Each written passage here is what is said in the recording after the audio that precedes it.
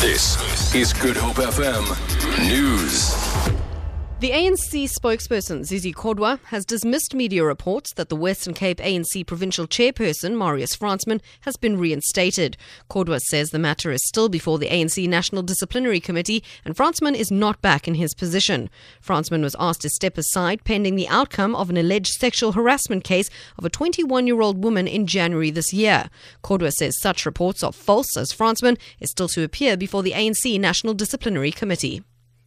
Marius Fransman has not been reinstated.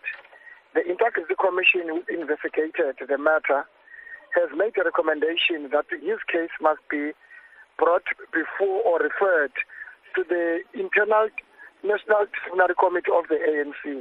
So that is where the matter is at the moment. He has not been reinstated. The reports and the media reports that he has been reinstated are false.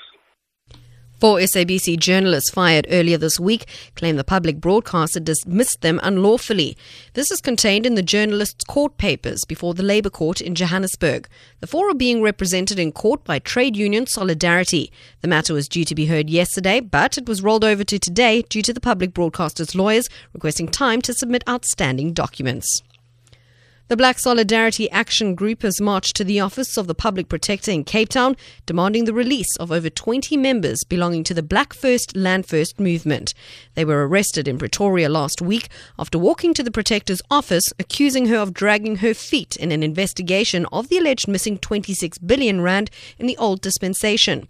Spokesperson for the Action Group, Zola Skosana, says the Public Protector has not shown the same enthusiasm in this matter as with the Nkandla saga. He says they've handed over a memorandum of demands in this regard.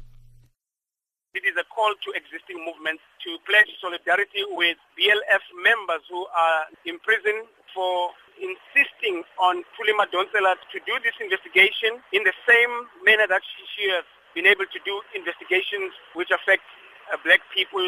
So we want to see the same enthusiasm from that office. If it is at all an office of integrity, it must be seen to be following up on white theft. And finally, a new South African feature film set in Cape Town, 2 Degrees of Murder, is being released nationally today. Gerrit Schoonhoven's movie is an emotional drama featuring many of the country's respected and much-loved players, including Sandra Prinsloo, Marius Fransman, and Shalene Suti Richards. Prinsloo portrays a psychologist and author who has to make difficult sacrifices for her loved ones. Fransman stars as her husband, who suffers a health setback and makes a life-changing decision about his own destiny.